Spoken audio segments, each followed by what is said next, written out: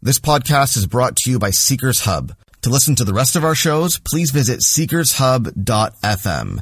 You can also subscribe to our weekly email newsletter called Compass, where we'll send the best of Seekers Hub's content straight to your inbox every single week. To get on the list, visit seekershub.org/compass. الله فهو المهتدي ومن يضلل الله فلن تجد له وليا مرشدا وأشهد أن لا إله إلا الله وحده لا شريك له وأشهد أن سيدنا ونبينا ومولانا محمد رسول الله بلغ الرسالة وأدى الأمانة ونصح الأمة فكشف الله تعالى به الغمة وجاهد في سبيل ربه حتى أتاه اليقين فصل اللهم وسلم عليه وعلى آله وصحبه والتابعين لهم بإحسان وبعد.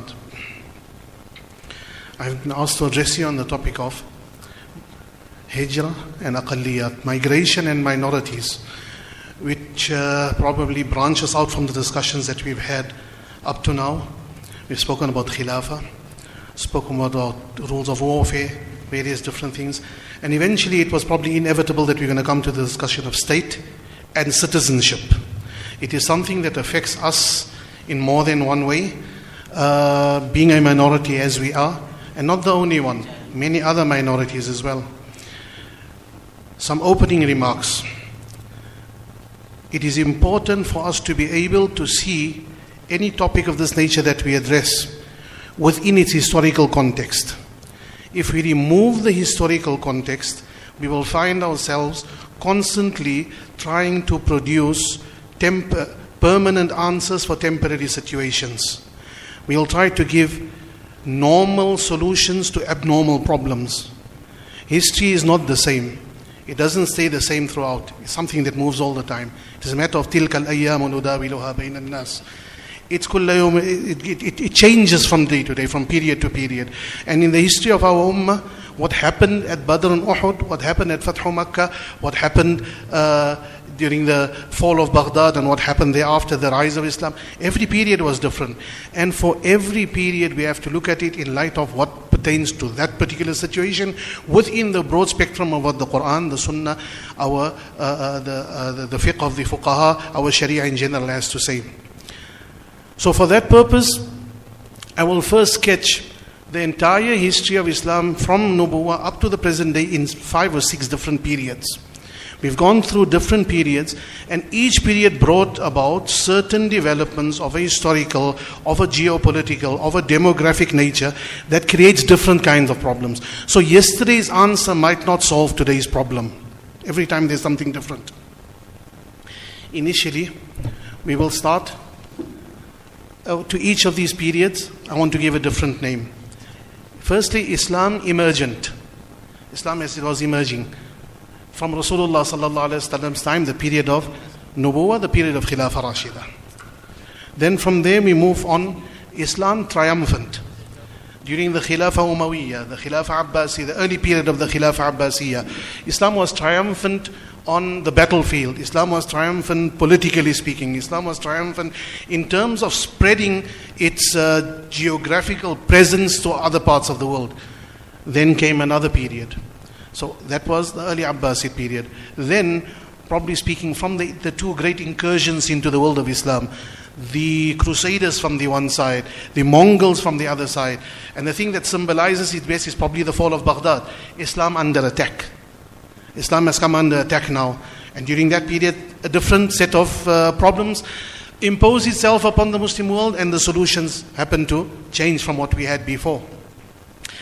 Out of the agony, in fact, this particular period is categorized by some as Islam in agony. I think if you read Karen Armstrong's book, The Short History of Islam, she calls it the period of Islam agonistes. Islam in agony during that period. Attacked from both sides. And then what happened thereafter? Out of that agony came another khair. Out of that agony was born Islam imperial. The 2 great empires of the Muslim world. At that time, the Ottoman Empire in the west, the Mughal Empire in the east. And then came the second agony, colonialism.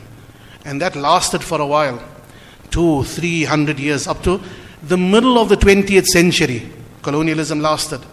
Then came the First World War. Then came the Second World War. And the colonizers could no longer maintain a colonial empire, and the colony started crumbling.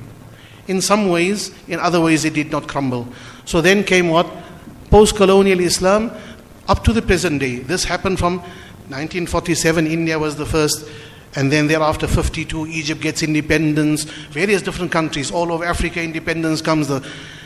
So what starts happening now? Independence comes about, but together with independence come the breaking up of that Islam imperial that we knew once upon a time. No more, there's no more a Khilafah Uthmaniyya. What this particular period, the post-colonial period, means that the polity that was once upon Islam, the country that we speak about, here's a piece of land ruled by the Muslims, is no longer the same. Turkey is only Turkey. The Arab world gets cut up into little bits and pieces. What was once upon a time Bilad al-Sham now becomes Syria, Jordan, Palestine and Lebanon. And the same can be extrapolated for all the other parts of Islam. No longer one single polity. A whole lot of countries spread over the globe. Spread from Morocco on the one hand to Indonesia on the other side. Now, with a polity such as this, with a political situation such as this, different governments ruling different countries, people have become used to a different kind of thinking during this time. They had forgotten what it is like to have Sharia as the law that emerges out of your court of law, because they've become used to 300 years of British rule, Dutch rule. All those kind of things happen. Now comes the age of Islam resurgent. Now comes Islam resurgent. The age of Islam resurgence is the one that you and I are living in right now.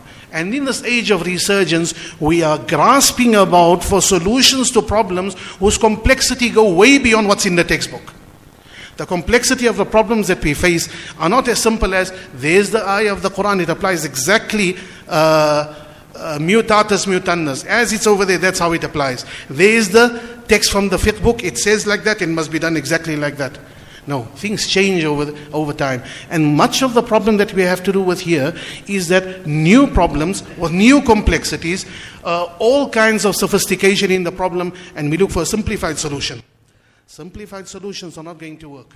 The problem has to be addressed with the same amount of complexity and sophistication that went into the problem originally. Only then will a commensurate solution come about.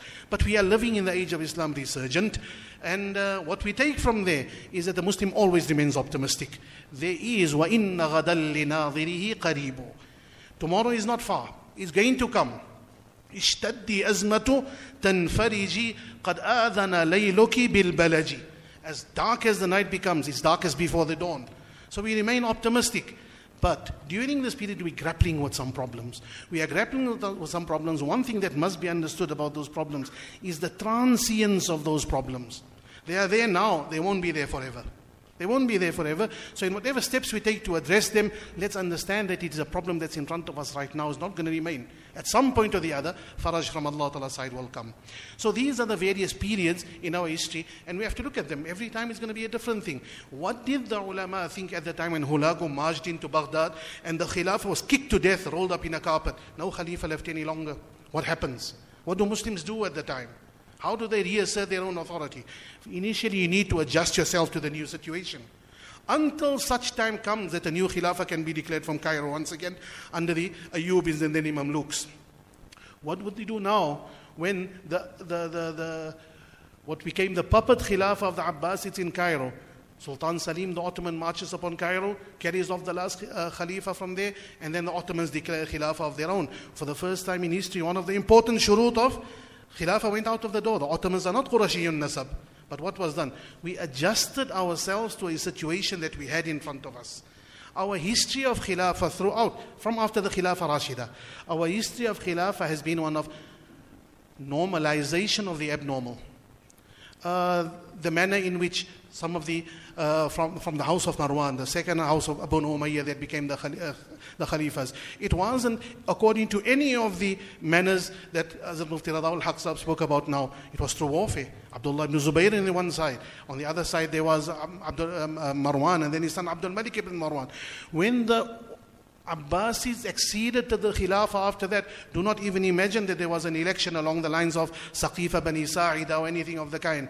It is the Abbasids come with a bloodthirsty revolution, a bloodthirsty revolution, overthrow the Umayyads, go to the extent of exhuming their graves and burning corpses in there, and they become the Khalifa. It wasn't a normal situation, but then we normalize it as time goes on. And then the Abbasid Khalifa, they started with the help of people whose Aqidah was very suspect at the time, Abu Muslim Khurasani and his followers, and afterwards they got rid of them, and then the Aqidah settled down, and we have Harun al-Rashid, and we have Abu Ja'far al-Mansur, many of whom we are proud about.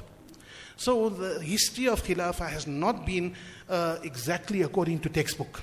The history of Khilafah, by the time that Abu al-Hasan Mawardi wrote his Ahkam Sultaniyya, it was a matter of normalizing the abnormal. It was a matter of what do we do with the mutaghallib bis-sayf. He wasn't elected according to any of the rules, but he grabbed power. He did what we call today a coup d'etat. So what do we do? Sam'an wa ta'atan. We have to have a situation, it has to be properly handled, and we choose the path of less resistance and the akhaf al-dararain. That's how things had always been done. But now, it wasn't a matter of choice often, it was a matter of what other choice do you have? What other choice do you have? You have to make do with what is there and move on to the next step, because Islam needs to continuously march forward. We couldn't always go back to the legitimacy question. Legitimacy questions would often be overshadowed by other concerns. Now in the age of Islam, I thought I got 20 minutes left or something like that. I saw Molna earlier, every time a paper comes, and I thought that... You have enough time, Inshallah. So now when we live in this age of resurgence, we are grappling around for any kind of solution, and the solutions that we are grappling on are not necessarily the best solutions, but someone is trying something, let's see, how do we see it? Now we take that. Our exercise here is one of taking what is there, judging in light of what the norm would have. What does our fiqh say about it? My specific topic is that of migration and minorities. I cannot help to overlap onto other things here and there because they are connected somehow or the other. If I drift too far of the topic, just bring me back to it. It's a bad habit.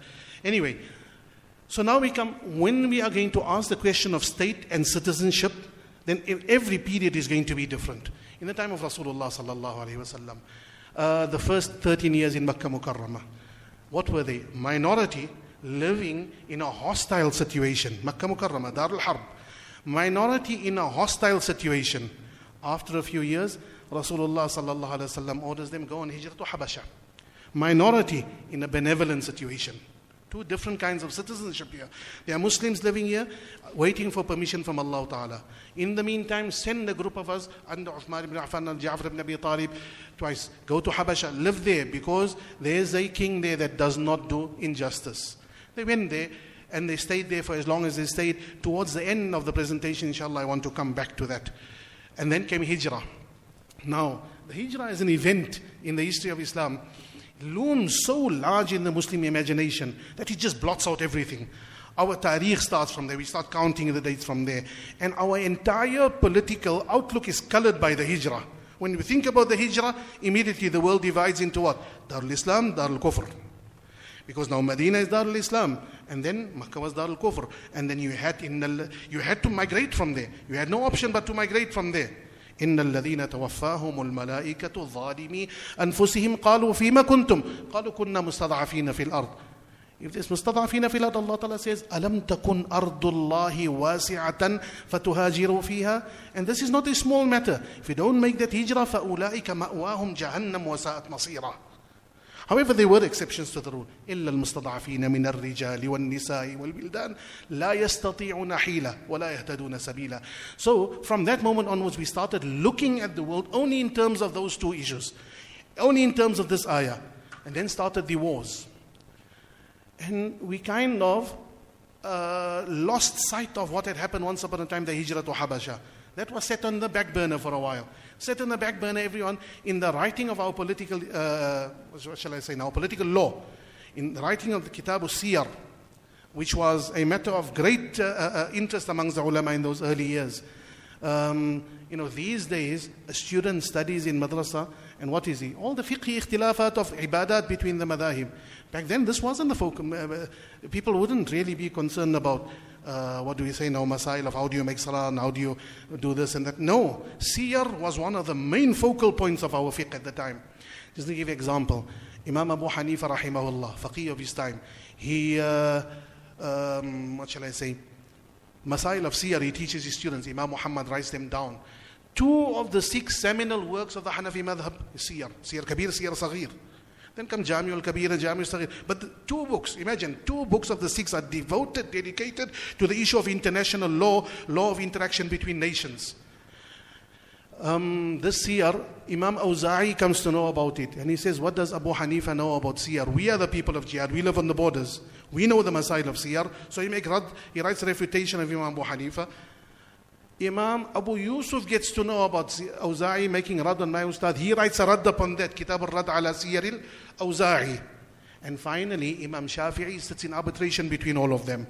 And he takes Kitab al-Rad ala Siyar al-Awza'i and he says, Abu Hanifa said, Awza'i said, Abu Yusuf answered, and this is my contribution. Arbitration between them. This was the area of activity of the fuqaha at the time. Now during that time, what happened? How did they view the world? I actually did the exercise the other day. Page through all the volumes, mostly to the index of Sarakhsi's Sharh of Siyar Kabir. 5-6 volumes. Try to see what content does it have. It only looks at Muslims living in the Muslim state, Darul Islam. When they go to Darul Kufr for jihad, what must they do in there? What should they do? What can't they do? What mustn't they do? But they must come back again. They don't even delve for a moment upon the fact of citizenship of a Darul Kufr. Why not? During this period now, this is the period of Islam triumphant. Citizenship of a Darul Kufr. Who wants to live in Darul Kufr? You should live here. There's no question of living there at all. There's no question of living there at all. Did it ever happen that Muslims during this triumphant period of Islamic history became citizens? Yes, against their will.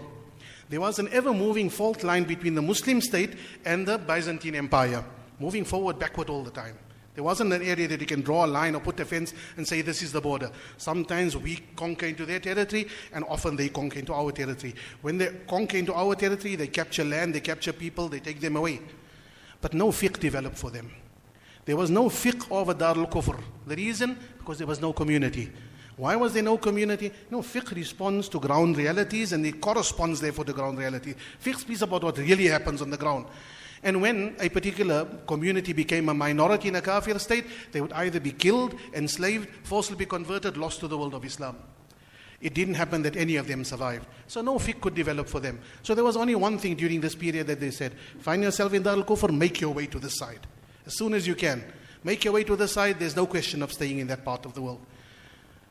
The second reason why no fiqh developed for them is that sometimes, the first one I said was, the lands captured, people are taken. Secondly, land is captured and we take it back. Mu'tasims, the famous Mu'tasim, wa Mu'tasima, Amuriya, the Byzantine Sultan, emperor came and conquered. And then the woman said, Ya wa Mu'tasima. And Mu'tasim said, we'll send them such an army that will recapture that place. The first of them will be there, the vanguard will be there, the rearguard will be in Baghdad. So he sends the army, so we recapture it very, very soon. And there's no question of a minority because they become part of the Dawla Islamiyyah once again. Amuriya lies right in the center of Anatolia. What we know as Turkey today. Amuriya lies over there. So far did they conquer in. But eventually it was recaptured again. Antakya went to the Byzantines. Tarsus went to the Byzantines. And it stayed there for many, many years. Never came back to us until the Ottomans invaded and took over those parts of the world again. So no fiqh developed. As time goes on, now during the latter period of the Abbasid Empire, what started happening? The Abbasid Empire was an empire in name towards the end. Every regional king declared his own independence.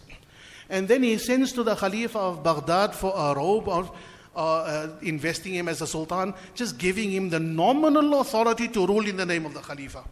But all of them are really independent. It came to such a stage that the farce of a strong Khilafah was eventually just taken over by the Buwayhids, who were Shia, marched upon Baghdad, took over the Sultan, and Baghdad is ours. We have a Khalifa just for the sake of legitimacy. Khalifa has no power. They were removed by the Seljuks not very long after that, but that was the decline of the Khilafah. The Khilafah started declining then already. My topic is not Khilafah. Come back to my topic, citizenship. During this period now, for the first time we find the Fuqaha speaking about living in a Darul Kufr. Before they didn't speak about it at all. Now they start speaking about living in a Dar al-Kufr. Because what started happening now, what was once upon a time a hostile situation is not always as hostile as it used to be before. So now you find Muslims living there. Example, Sicily. Sicily was ruled by the Muslims. The Normans came, King Roger, the Norman came, conquered Sicily, kicked out the Muslim rulers. Muslims remained staying in Sicily. They remained citizens of Sicily. They had their own qadis. They had their own mahakim. Idrisi wrote his famous history under the tutelage, under the patronage of King Roger II of Sicily. It was a Muslim state, but Muslims were living there in relative peace. Muslim rule was kicked out, but Muslims remained for a while. So the question would inevitably come, can you stay or can't you stay? Now, the ulama started speaking about it. First of all, hijrah. That's how I call the topic. How did they look at the issue of hijrah? Two major approaches were taken on hijrah. The Hanafi approach and the rest. The Hanafi approach says that hijrah became mansukh already. Hijrah was abrogated. When Rasulullah sallallahu alaihi wasallam said, La hijrata ba'da al-fath, that wasn't just situational for what was there. The entire concept of hijrah is now mansukh. There's no hijrah. You leave one place and go and live in another. It can become somewhat problematic because now that is not looking at the situation of what about a Muslim in Dar al-Harb. So one of the latter Hanafis in the 700s, Qawamuddin al-Kaki, he wrote a sharh on Hidayah called Mi'raj al-Diraya. And Ibn Nujaym quotes him as saying there's one istithna from the hukum of naskh. There's one istithna, and that is al-Harbi alladhi yuslimu fi dar al-Harb. He must make hijrah. So while theoretically you said that there's no hijrah any longer, hijrah has become mansukha. There's one exception which was made by this one Hanafi faqih and says, no, that person still has to come back. The Jumhur's view, Shafi'is, Hanbalis and Malikis, they look at it differently. They consider two factors. Do you have to or don't you have to make hijrah? They consider two factors. Imkan idhar deen. Can you establish iqamatu deen? Can you practice your deen or can't you? Secondly, is it possible for you to make hijrah or not? Now, if you take two factors, that creates four situations. On the one hand, you're going to find a person, he can't make idharuddin and he can't make hijrah. Circumstances make it such. Hijrah is not possible for him. And he can't even make idharuddin. That person is illa al-mustad'afina min al-rijal wal-nisa. He is ma'dhur, they say. He's ma'dhur. Then you find the second person. He cannot make idharuddin. And it's possible for him to make hijrah. For him, hijrah is wajibah. Hijrah is not mansukh according to Jumhur. They say he must make hijrah. And as I said, Al-Kaki agrees with this view, says he must make hijrah as well. You don't stay there, you have to leave. Why? Because you can't make idharuddin. It's more important for you to be able to practice your deen than even to preserve your own life here now. Because you're going to die, your children, what's going to happen? History has told us the story of what had happened. So make hijrah. Now saying as a rule, make hijrah is not always considering other realities as well. Sometimes in Spain, when Spain was taken, they made it extremely difficult for Muslims to make hijrah. You had to pay huge amounts of money to make hijrah. So anyway, some managed and some didn't. So the fuqaha looked at it and said that if you cannot make idharuddin, but you can make hijrah, it's wajib upon you to make hijrah. Third person. He can make idharuddin and he can make hijrah. He's got both choices. The country in which he lives, they say you can live here as a Muslim, no problem. Practice your deen by all means. And if you want to emigrate, you can emigrate also. Great amount of benevolence. Bismillah. You want to stay, stay. You want to go, go. It's your choice. Your deen won't suffer. Your dunya won't suffer. Yeah, these three madhaib say that this person, hijrah is not wajibah for him. It's mustahabba. If you want to make hijrah, you can go. You want to stay? By all means, stay. Imam Abul Hasan Mawardi goes on to add another addition to it. As an addition to it. States it in Al-Hawi al-Kabir. Imam Nawawi quotes it from Rawdat al-Talibin. Mawardi says, this particular person here, let's add one further factor. One is imkan iqamat din. One is imkan al-hijrah. Then there's another thing. In rujiya bi baqaihi nashrul Islam wajaba alayhi al-maqam. If there's hope that through your staying there, he said, mustahab for you to make hijrah, but your staying there will spread deen, you must stay, don't go away. You stay there. This was Mawardi, died in the year 450. This wasn't post-colonial fiqh. They spoke about it very early on already. I'm mentioning all of these to say the diqqah and the precision that the fuqaha considered all of these factors before saying something. And then of course you get the last person. That it's possible for him to make iqamatud din, but he can't emigrate. You know who's that? That's you and I today. Where are you going to emigrate to? Where are you going to emigrate? We can make iqamatud din, but where are you going to emigrate to? Later on, when I want to speak about some realities about hijrah in the contemporary world, I want to come back to this point. So that person, if it was jais for the previous person to stay, then bil awla he can stay as well. So 4 different persons, 4 different rulings for them. This is how the fuqaha have looked at the issue of hijrah during this particular period here. Now, that was the age of Islam being triumphant, and thereafter we get into the age of Islam becoming what? Under attack by others. This is when the minorities were being created by and large. This is when others started, others started taking over control over the world of Islam. Mongols march and take over our countries. Non-Muslims ruling our countries. What do? We adjusted to the situation. We adjusted. Initially, what we try and do, jihad against them was there. We tried to make jihad against them. Those jihads, just about every jihad failed against them. They were unstoppable. The Mongols were unstoppable. They were eventually, alhamdulillah, stopped at Ain Jalut. But initially they were unstoppable. So what do? There comes a time when you realize this is as much as you could do. Now try and adjust to the new situation. When the new situation came, what did they do? They said, okay, we accept it. We accept. We've been defeated. Crestfallen. Now they started working at normalizing the abnormal situation. It wasn't 100 years when the Mongols became Muslim. The conquerors became Muslims. It takes a while. It takes a while. Sometimes we are hasty. So we're sitting with the situation. We want a solution right now. We want a solution right now. The solution is there must be something established right now. These things take time. Read history and see how long did it take for these solutions to come in. So when Islam was under attack, when Islam was under agony, they did not respond immediately by saying, let's fight to the last man and fight to death. They didn't also say, let's pack up and leave and go somewhere else. The easy solutions to say make hijrah. There are some logistical, some demographic, some geographical realities you have to consider before you make a large-scale judgment that everyone has to make hijrah. History has a number of examples that I want to touch upon to show how hijrah is not always just a feasible thing to do. Anyway, we recovered after the agony and we established the two great empires, Ottoman Empire, Mughal Empire. And Islam was again triumphant for a while. But لِكُلِّ شَيْءٍ إِذَا مَا تَمَّ نُقْصَانُ فَلَا يُغَرُّ بِطِيبِ الْعَيْشِ إِنسَانُ. Today you're on top and then the wheel turns and you go to the bottom again. While all of this was happening, Spain became the place where Christians started the reconquest. That's the furthest that we ever penetrated into Europe from the West, entire Spain. As Mufti Sahib said this morning, 800 years of rule in Spain. But 800 years doesn't do, just the descriptor, 800 years, doesn't do any kind of justice to the turbulent history of Spain. It wasn't 800 years of khilafah ala minhaj al-nubuwah. It was 800 years of backstabbing, 800 years of unity, 800 years of disunity, 800 years of Muslims teaming up with non-Muslims to fight other Muslims as well. And eventually the tide turns. Now, gradually the Christians from the north start conquering and conquering and conquering. Eventually, Granada falls. Granada falls means the end of that particular period of Muslim rule in Spain. The most grievous portion of this particular minority history that we've ever seen is the history of Spain. The history of Spain and what happened to Muslims. They had agreements with the Spanish, with Ferdinand and Isabella of Spain, that you can stay, Muslims can stay, and you can have your own religion. But you see, the church had other ideas. The church had other ideas. The church had the idea of converting these Muslims, and they did it by force.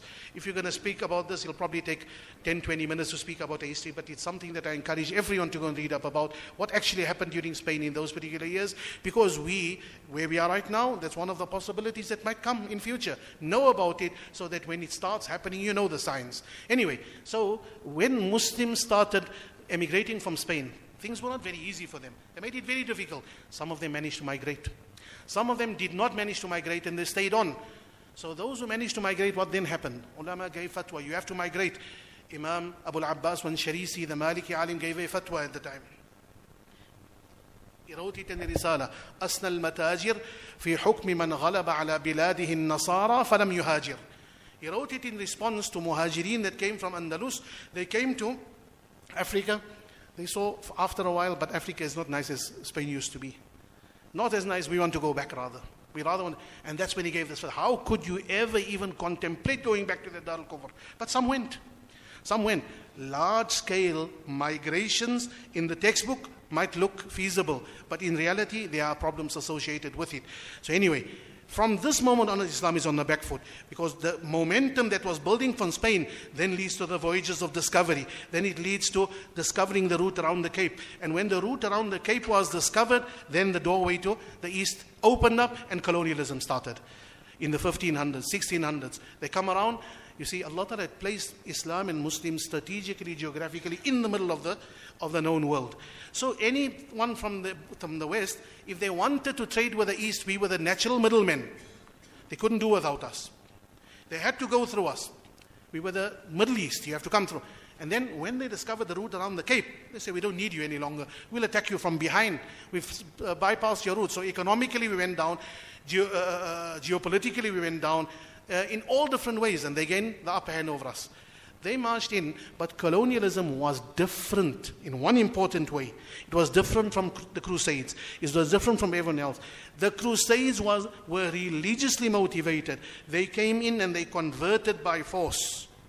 The Crusades, as much as they were religiously motivated, colonialism was not religiously motivated. Colonialism only had one thing: economic greed. They had no other but economic greed. Therefore, they didn't really make it a point to go and convert. What did they do? They came, they took what they wanted. Do you want to stay Muslim? By all means, stay Muslim. Yes, some missionaries tried to ride on the back of colonialism and tried to convert, and they did convert a few here and there, but it wasn't part of the mission.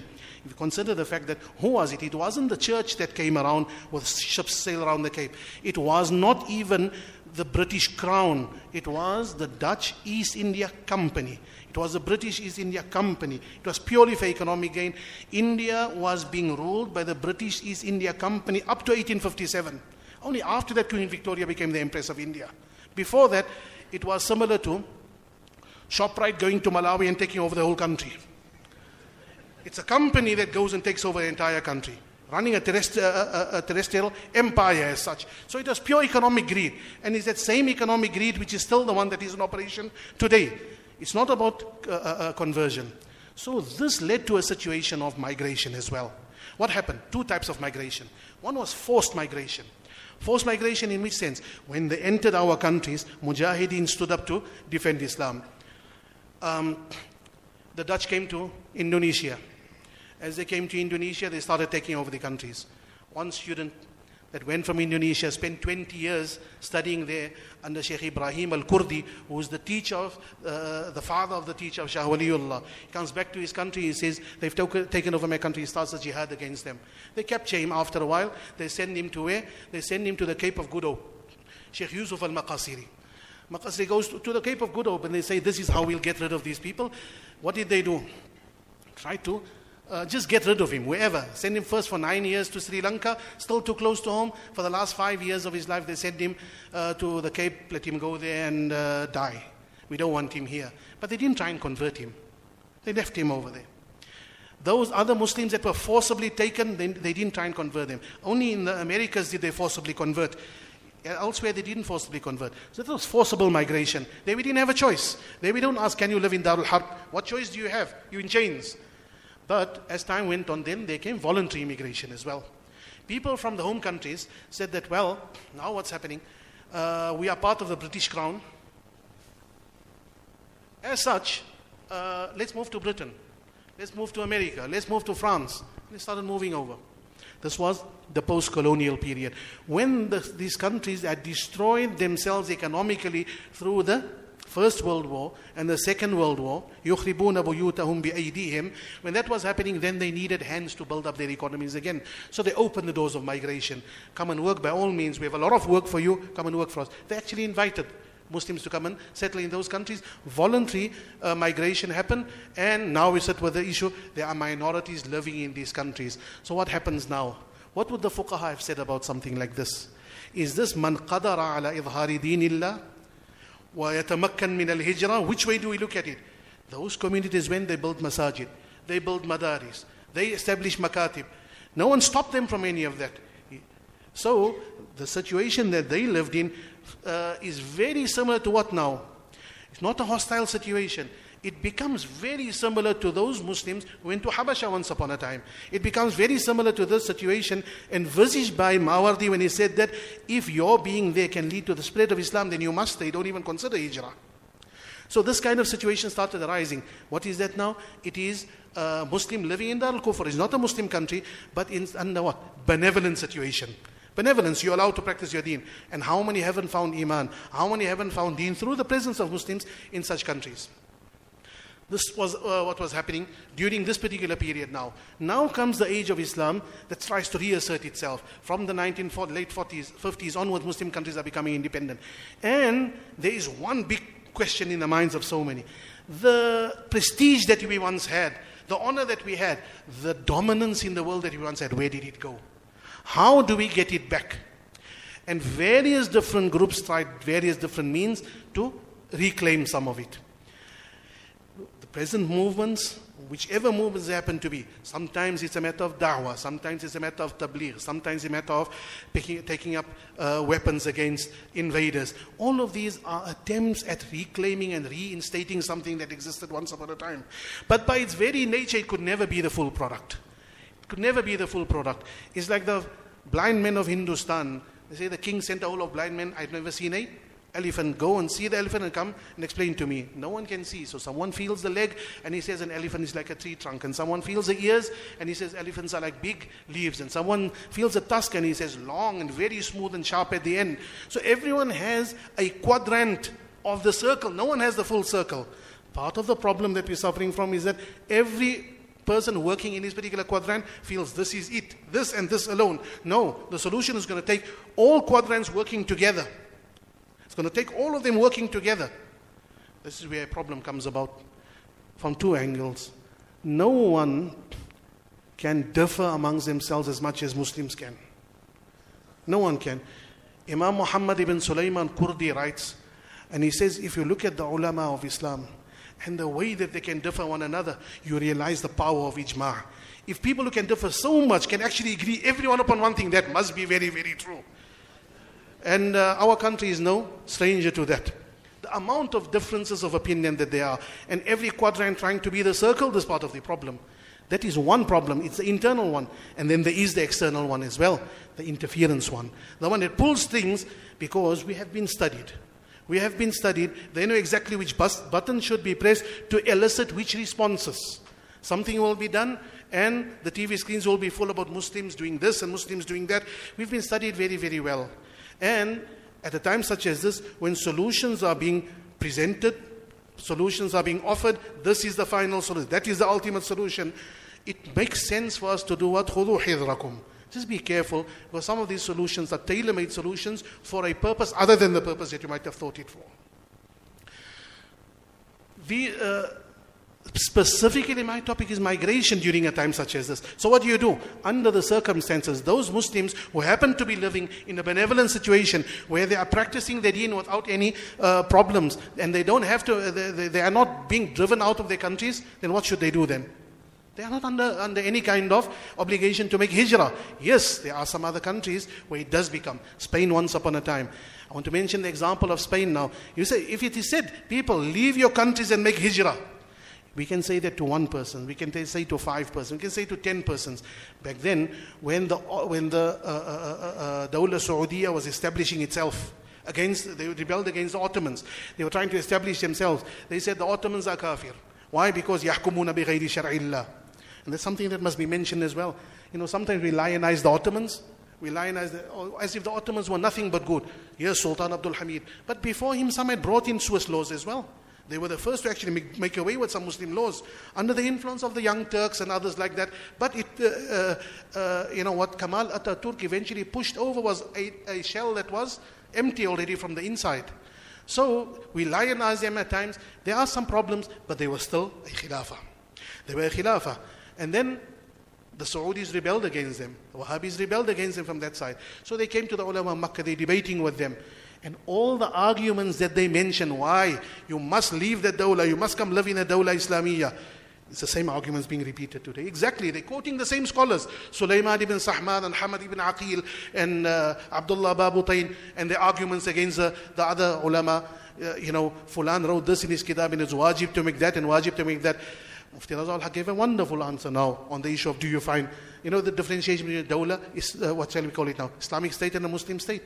No single country can claim to be the ultimate product. But back then they were claiming it. We are the Muslim state. And everyone must make hijrah to us. Now I remember something.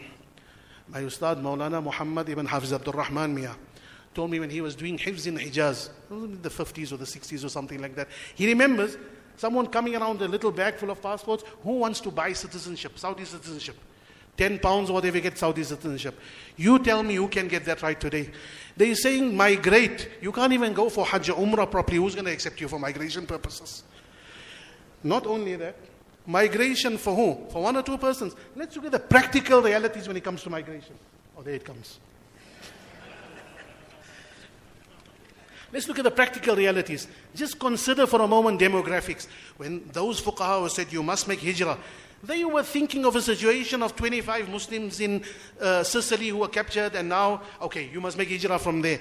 Did they consider that we've got 600 million Muslims in the Indian subcontinent? Who's going to give them some place to make hijrah to?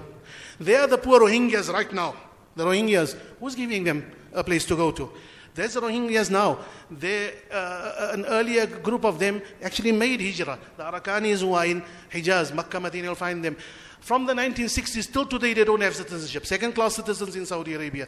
Who's going to give you a country to make hijrah to? So when the question is said, Alam takun ardullahi wasi'a, we can very well say that daqat alayna al-ardu bima rahubat. It's not as easy to make hijrah. Demographics militate against it. Where are you going to make hijrah to? You want two persons perhaps. But you ask Kuwait for citizenship. Ask the Emirat for citizenship. You're not going to find it. Second problem, immigration regulations now. Immigration regulation not like pack up and move. No, that might have been once upon a time. Once upon a time is not as simple. There are a whole lot of laws before you can actually get citizenship, not just of supposed Muslim countries, but any other country in the world for that matter. And then logistics. In the 1860s, Russia invaded the Caucasus. The Circassians, together with Imam Shamil, waged a war against the Russians, jihad. Not a single one of these wars succeeded at the time. You can just rush through the number of wars that were fought. Sheikh Yusuf in Makassar fought in the 1600s, he did not succeed. Thereafter, Imam Shamil fought in the 1800s, he was captured, eventually imprisoned. Amir Abdul Qadir of Algeria fought a jihad against him, he was imprisoned, kept in France, and then eventually allowed to live the last of his life in Damascus. And then in India, 1857, ulama, mujahideen went out. It did not succeed. We can go beyond that. 1835 in Bahia in Brazil. Many might not know about what happened there. But the largest amount of African slaves that were exported was not to North America, was to South America. Brazil had the hugest amount of them. And then many of them became free.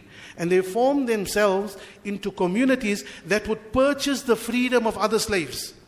Form a community. We purchase the freedom of any other slaves, and the first thing we do is buy him clothing to dress like a Muslim, not like a slave any longer. They had a mutual cooperation society going unequaled by anything else that we could think of. And then they decided to make jihad against the Portuguese at the time. And the Portuguese came down upon them so hard that all the ringleaders were executed. The community was left without ulama. Within a few decades after that, not a single Muslim was left. Circassia. The Circassians, they made jihad. They did not succeed. At the end of the jihad, it was suggested, let's expel them to Ottoman territories. The Ottomans said, by all means come. Across the Black Sea, come. So they packed those ships with so many more people than it could contain. And all being shipped off to where? All being shipped off to Turkey. Not going to stay here any longer. Arrived in Turkey, and now comes the logistics. What are you going to do? Where are you going to live? It became so difficult. First of all, the trip across the Black Sea was so bad. So many of their relatives had to be just die and being thrown into the Black Sea that they say till today there are Circassian communities in Turkey that don't eat fish. Why? My grandfather, his body was thrown into that particular sea.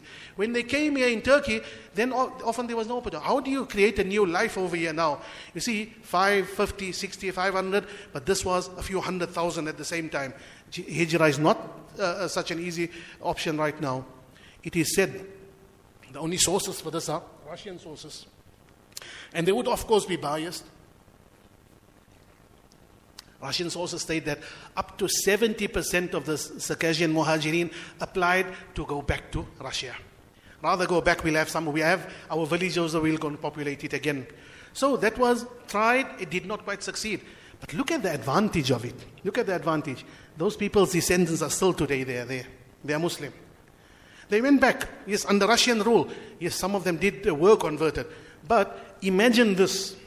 Imagine Kemal Ataturk takes over Turkey, promulgates laws, يحكم بغير ما أنزل الله, like no one else before him. What the Ottomans did was just 1 or 2 laws here and there. He did away with Sharia, he did away with everything, he did away with the Arabic script, he did away with the Arabic adhan, everything. Now imagine, we told all the inhabitants of Turkey, all of you must make hijrah. Then, by the time Erdogan came around, there would be no one to vote for him. But we have to take a long-term view of things. That's the next thing. Before rushing into ahkam of make hijrah, take a long-term view of things. It's easy to say, make hijrah right now. But if those people had departed, in fact, there's a fatwa by Imam Shihabuddin Ramli of the Shafi'i fuqaha. He was asked about someone that lived in Aragon in Spain, and this person explaining to him that, look, this is our situation. We have our own masajid, we have our own mahakim, all of these things. Should we make hijrah or shouldn't we make?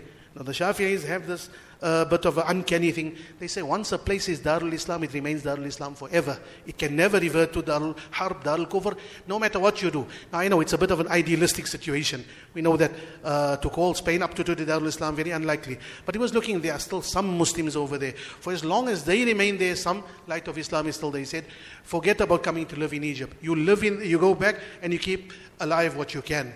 While it lasts, try and preserve what you can for as long as you can. We have the benefit of hindsight. We can look back. We can look back today and say that in the manner that history unfolded from that point onwards, it was probably not the right answer. Why? Because very soon the Reconquista would come. The Reconquista, they would all be not just conquered, but they would be forcibly converted.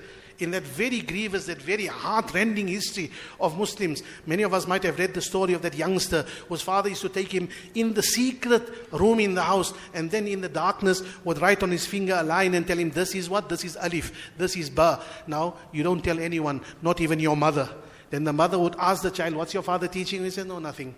Playing marbles, whatever, but he can't. They had to teach their children to be secretive. On Sundays, the what did they call them? The Inquisition would come around to your house. First, were you in church today? Secondly, do you have pork on your table today? We cannot even imagine what it is like. So many of those people afterwards, after making this kind of pretended life, many of them then just decided, I'm going to give up this taqiyya. Declare to the whole, I'm a Muslim, and they know the outcome of it. You'll be burned to death immediately. That's what people had to undergo once upon a time. Anyway, so I'm saying that when we consider hijrah today, consider what the fuqaha have said. Then consider demographics. Consider numbers of people. Consider immigration regulations. Where are you going to go to? Consider logistics of moving this amount of people from one part of the world to another. And don't forget the long-term view. These people might be living here today. Maybe the ahkam are being changed. They, if not they, their children, if not they, their grandchildren will bring Allah Sharia back into the mahakim of that particular place, inshallah. It's a period, a transient period that we are going to. So when we try to give permanent solutions to temporary problems, we run a risk. We run a risk of creating what? أَرَادَ أَنْ يَطِبَّ زُكَامًا فَأَحْدَثَ جُذَامًا. Person had a cold, and you gave him what? You gave him leprosy. So small little thing, don't make the mistake of short-term solutions. Anyway, when we look at the early precedents now, those early precedents, what was there about citizenship? I'm going back to citizenship. In Habasha, there was a very real example of Muslims living in a benevolent society that has kind of been set aside, not forgotten, not neglected by the fuqaha, but they only responded to what they saw. They didn't see that kind of situation. We can very well see it today. And in their writings, they actually adumbrated, they foreshadowed a situation where something like this would happen. Aside from that, there was something else. 2 other precedents that are often overlooked, which is that tribal life in the Arabian Peninsula. Everyone wasn't forced to come to Medina. When someone converts, he's not forced to come to Medina. What is he? Don't go and live in Makkah by all means. But you've got a choice. Rasulullah sallallahu alaihi wasallam used to tell his da'is when they go out, the mujahideen, he says, call them to Islam and then invite them to come settle in Medina. فَإِن تَحَوَّلُوا إِلَى الْمَدِينَةِ فَلَهُمْ مَا لِلْمُهَاجِرِينَ وَإِنْ أَبَوْا أَن يَتَحَوَّلُوا فَأَخْبِرُوهُمْ أَنَّ لَهُمْ مَا لِأَعْرَابِ الْمُسْلِمِينَ. You live in a tribe. Your tribe is not a Muslim tribe. Your tribe is not a Muslim, but you can live there. No one is troubling you for your deen. Imam Shafi'i rahimahullah in one of his kitabs, Ahkamul Qur'an, mentions something. And he says, the fardul hijrati ala man ataqaha.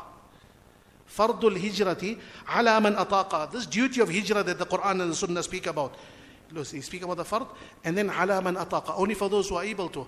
He says, innama huwa min ajli man futina fi dinihi. Only for the person who's being tested, who stands a chance of losing his deen. He must make hijrah. So, the mafhumul mukhalafa of that is, if there's no fitya in your deen, by all means you can stay. There's no wujub of hijrah upon you. So, that is now what? First, two precedents. Habasha is the one precedent. Tribal life in the Arabian Peninsula is the other precedent. And then some fuqaha, Ibn Qudama al-Maqdisi mentions in Al-Mughni, and he says that there is even the example of Abbas ibn Abdul Muttalib, who remained in Makkah until 1 year before Fatih Makkah. He was Muslim, he was living there. Now, some say, well, he was hiding his deen. Some say he could protect himself against whatever problems there were. The fact is, he wasn't being asked to make hijrah immediately. Very, very late he made hijrah. So all these precedents considered, I think they have some important indications for us as minorities where we are living today. When the call comes that abandon and make hijrah to somewhere else. One other important fact I need to mention about the hijrah to Habasha. When Rasulullah sallallahu alaihi wasallam eventually made hijrah to Medina, what happened to Ja'far ibn Abi Talib and others? They wouldn't immediately send a message, come back. They stayed. Badr took place, they stayed. Uhud took place, they stayed. Khandaq took place, they stayed. Only after Hudaybiyah did Nabi sallallahu alaihi wasallam send the message, because Hudaybiyah meant a political turn of fortunes, and only after Khaybar was won, then they arrived at Medina. So why did Nabi sallallahu alaihi wasallam leave this minority immigrant community there? Because there was no istiqrar in Medina yet. There was a dawla, there was no istiqrar. Why? Because what was all along, kanu yaghzunana. They used to attack us. Badr was, they attacked us. Uhud was, they attacked us. Khandaq was, they attacked us. And then after Hudaybiyah, Nabi sallallahu alaihi wasallam said, al-ana naghzuhum. Now the tide turns. Now Ja'far ibn Abi Talib said, come back now. So for them to have stayed there for so long definitely has certain indications. It was better for them there than here. Yes, there were some negatives as well. Ubaidullah ibn Jahsh, Nabi sallallahu alaihi wasallam's own cousin, he became a murtad over there. And this happens in minority situations as well. It happens. In Makkah some had become murtad. In Habasha some had become murtad. But there was istiqrar for them. And they served as something that Muslims could always think of falling back on when things don't work right over here. So minorities have their particular position in terms of what we've discussed over here. However, there are a few words of caution. In conclusion that I want to mention. What we have mentioned about khilafah, what we have mentioned about hijrah, what has been mentioned about the ahkam of warfare and prisoners and all of these things. When we live in a minority situation, and in all honesty, we need to say that this difference between minority and majority is actually fading away, because the world is now this big global village. You can be living anywhere you're exposed to the same kind of things that a minority exposes you to. But for argument's sake, we'll speak about it. In a minority situation, you run a risk. You want to see that risk? Let's just go to India in 1857. 1857, jihad declared against the British. Fought that jihad, did not succeed. What did we do after that? Two streams, two directions. Muslims took two directions. One is the direction that you and I are related to, that we stem from. Those that said, consolidate deen right now. The madaris. Establish deen. Preserve what we can. And then there was another tradition. It was this other tradition led by people such as Sayyid Ahmad Khan. His student, his associate, Maulvi Chiragh Ali. And that other fellow that was there, Mirza Ghulam Ahmad Qadiani as well. They started something else. For lack of a better term, I'll call it dilution. Jihad doesn't mean that which we think it to be. We cannot make jihad against the British. It's wrong. Maulvi Chiragh Ali wrote a critical exposition of the popular jihad. Sir Sayyid wrote what he wrote, well known. Mirza Ghulam Ahmad Qadiani's point of departure was the same thing. No jihad against the British any longer. Now, when we live in a minority situation, then sometimes in order to acclimatize and be part of things, we tend to then bend over backwards in order to explain away and make palatable to the society amongst which we live, and start explaining certain things away. It goes by a certain name. They call it apologeticism. We get into apologetics. No, it doesn't mean that. Jihad is not that. It means this thing here. We run the risk of falling into that. No, jihad will be there. Ila yawmil qiyamah. Which jihad is the proper jihad? That's a different question. But jihad will be to the day of qiyamah. Let not the minorities become the starting point for the dilution of deen. What needs to happen elsewhere needs to happen. There's no jihad in South Africa. We're living in a benevolent society. There's no jihad in all of these minorities that we live. But if some Muslim country gets invaded in some part of the world, they're going to have to do what they have to do. If someone tries to do something to normalize an abnormal situation, they have to do what they have to do. But we must not make the mistake of diluting deen to such an extent that we completely explain it away. Sometimes what Maulvi Chiragh Ali, what Mirza Ghulam Ahmad Qadiani and them did back then, we find some very orthodox people become guilty of sometimes. Let's not cross that particular line. That is one of the tests of a minority. Don't cross that line. Secondly, assimilation. The second problem is assimilation. When you live as a minority, you always run the risk of just melting into the woodwork of the society in which you live. We can see the assimilation. You want to see it, go to South America. The Arabs that went over there, some 60, 80, 90, whatever amount of time it was, they went over there and what happened? They did not take the proper precautions. The result of it is how many ex-Muslims are there? How many children of ex-Muslims are there that have completely lost themselves? So a minority, while you can stay there under the circumstances as I've tried to sketch out here some or the other, but you have certain duties, and one of the most important is preservation of your deen. Amongst those maqasid of the Sharia, that one is probably the paramount one. So live as a minority by all means. Don't lose what you have. Don't assimilate. Assimilation is one of the strongest demands being made by the world of kufr in which we live. لَنُخْرِجَنَّكُم مِّنْ أَرْضِنَا أَوْ لَتَعُودُنَّ فِي مِلَّتِنَا. Elsewhere they said that what? Just change your deen a little bit. وَإِذَا لَاتَّخَذُوكَ خَلِيلًا. Change your deen. Makkah they said to Rasulullah sallallahu alaihi wasallam, just change this a bit and change it a bit and assimilate into our society. Then we'll slap you on the back and say, good Muslim, good Muslim. You are a proper type of Muslim. This is how Muslims should be. We run that risk. Do not assimilate. Do not get so apologetic that we lose what is part and parcel of the deen of Muhammad Rasulullah sallallahu alaihi wasallam. And then the last point of caution that I want to mention is that of vigilance. While there is benevolence in the societies in which we live, we have to take note of the fact that there is a neo-fascism on the rise in many of the countries that we witness elsewhere in the world. A neo-fascism on the rise. A situation of we don't want these Muslims in our countries any longer. But those parties, fortunately, have not yet very much come into power in certain countries. But we see what's happening in France. In Britain, there are those particular parties. In Australia, there happen to be those particular parties. Look, we, alhamdulillah, our problems here is one of the ANC and the DA. We are still sitting within Kandla, alhamdulillah. That's not our major problems for now. But what happens elsewhere can happen here as well. So the duty of vigilance is the duty of the ulama. The permission to live in a minority is provided that you keep your eyes peeled for any of these kind of things that might happen. And when it is required, then the ulama must give the necessary guidance. It should not become that descendants of people who said we are living as minorities will eventually say, my father used to be a Muslim, it was forced into something else. But it depends upon to what extent are we going to keep the institutions that keep deen alive, to which extent are we going to keep those things, those doors open, the masajid and the madaris, and all of these things that Allah Ta'ala has given us. There are a number of misunderstood texts. I was supposed to have spoken about this earlier, but with the last 5 minutes that are available, inshallah, a number of misunderstood texts. People mention to our youth. There's a hadith Rasulullah sallallahu alaihi wasallam said, "Ana bari'un min kulli muslimin yuqimu bayna adhhuril mushrikeen."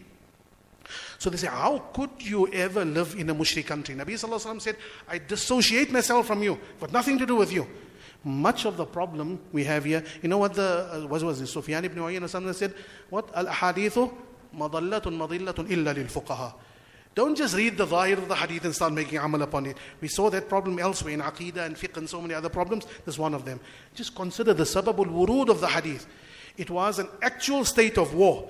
Muslims were attacking a certain tribe, and there were other Muslims living amongst that tribe. When the killing starts, and you're going to be subjected to as well, Nabi sallallahu alaihi wasallam then had to pay.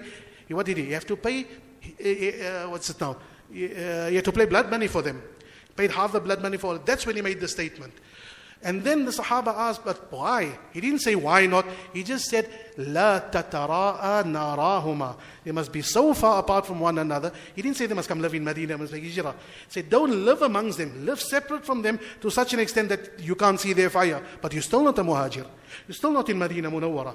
You're living there. Just don't live there where you can be hurt. Where you can be hurt when the fight eventually comes. That is the sababul urud of the hadith. He didn't tell them, all of you must make hijrah to Medina Munawwara. Imam Tahawi rahimahullah in Mushkilul Athar argues of the point, the La Hijrata Ba'da al-Fath, where the Hanafiya take the view that is mansukh, and he mentions a very interesting hadith in this particular regard. He mentions interesting hadith. A Sahabi by the name of Fudayk comes to Rasulullah sallallahu alaihi wasallam. He says, Ya Rasulullah, innahum yaz'umun anna man lam yuhajir halaka. That's what people are saying. No hijrah, you are gone. So Rasulullah sallallahu alaihi wasallam says to him, Ya Fudayk, أقم الصلاة وآتي الزكاة واهجر السوء. He's using the word hajara. واهجر السوء واسكن من أرض قومك حيث شئت تكن مهاجرا. واسكن من أرض قومك حيث شئت تكن مهاجرا. So there was no duty upon him to make hijrah necessarily right now. And this hadith from Rasulullah sallallahu alaihi wasallam as well. So when we consider these, إِنَّ الَّذِينَ تَوَفَّاهُمُ الْمَلَائِكَةِ, this ayat will be mentioned, the hadith will be mentioned. It will be mentioned, hijrah will remain till the day of Qiyamah. Yes, the Jumhur's view is hijrah will remain till the day of Qiyamah. But before that hijrah is going to be undertaken, then I would just like that something else goes into the situation. All of those demographic and immigration and logistic and the long-term view, all of that must be considered. It's a different world from the one of one single Muslim who becomes a Muslim in Dar al-Harb and he has to make hijrah. All of these things need to be considered together. I think I've come to the end of my tether, and throat is somewhat dry as well. We'll end off it here, inshallah.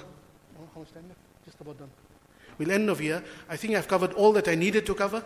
So, وآخر دعوانا أن الحمد لله رب العالمين وصلى الله وسلم على سيدنا محمد وعلى آله وصحبه أجمعين. Thank you for listening to this Seekers Hub podcast. Our goal is to raise $75,000 in monthly donations to build a global Islamic seminary so that dedicated students all over the world can complete their journeys and become Islamic scholars. You can help them by becoming a monthly donor at seekershub.org/donate.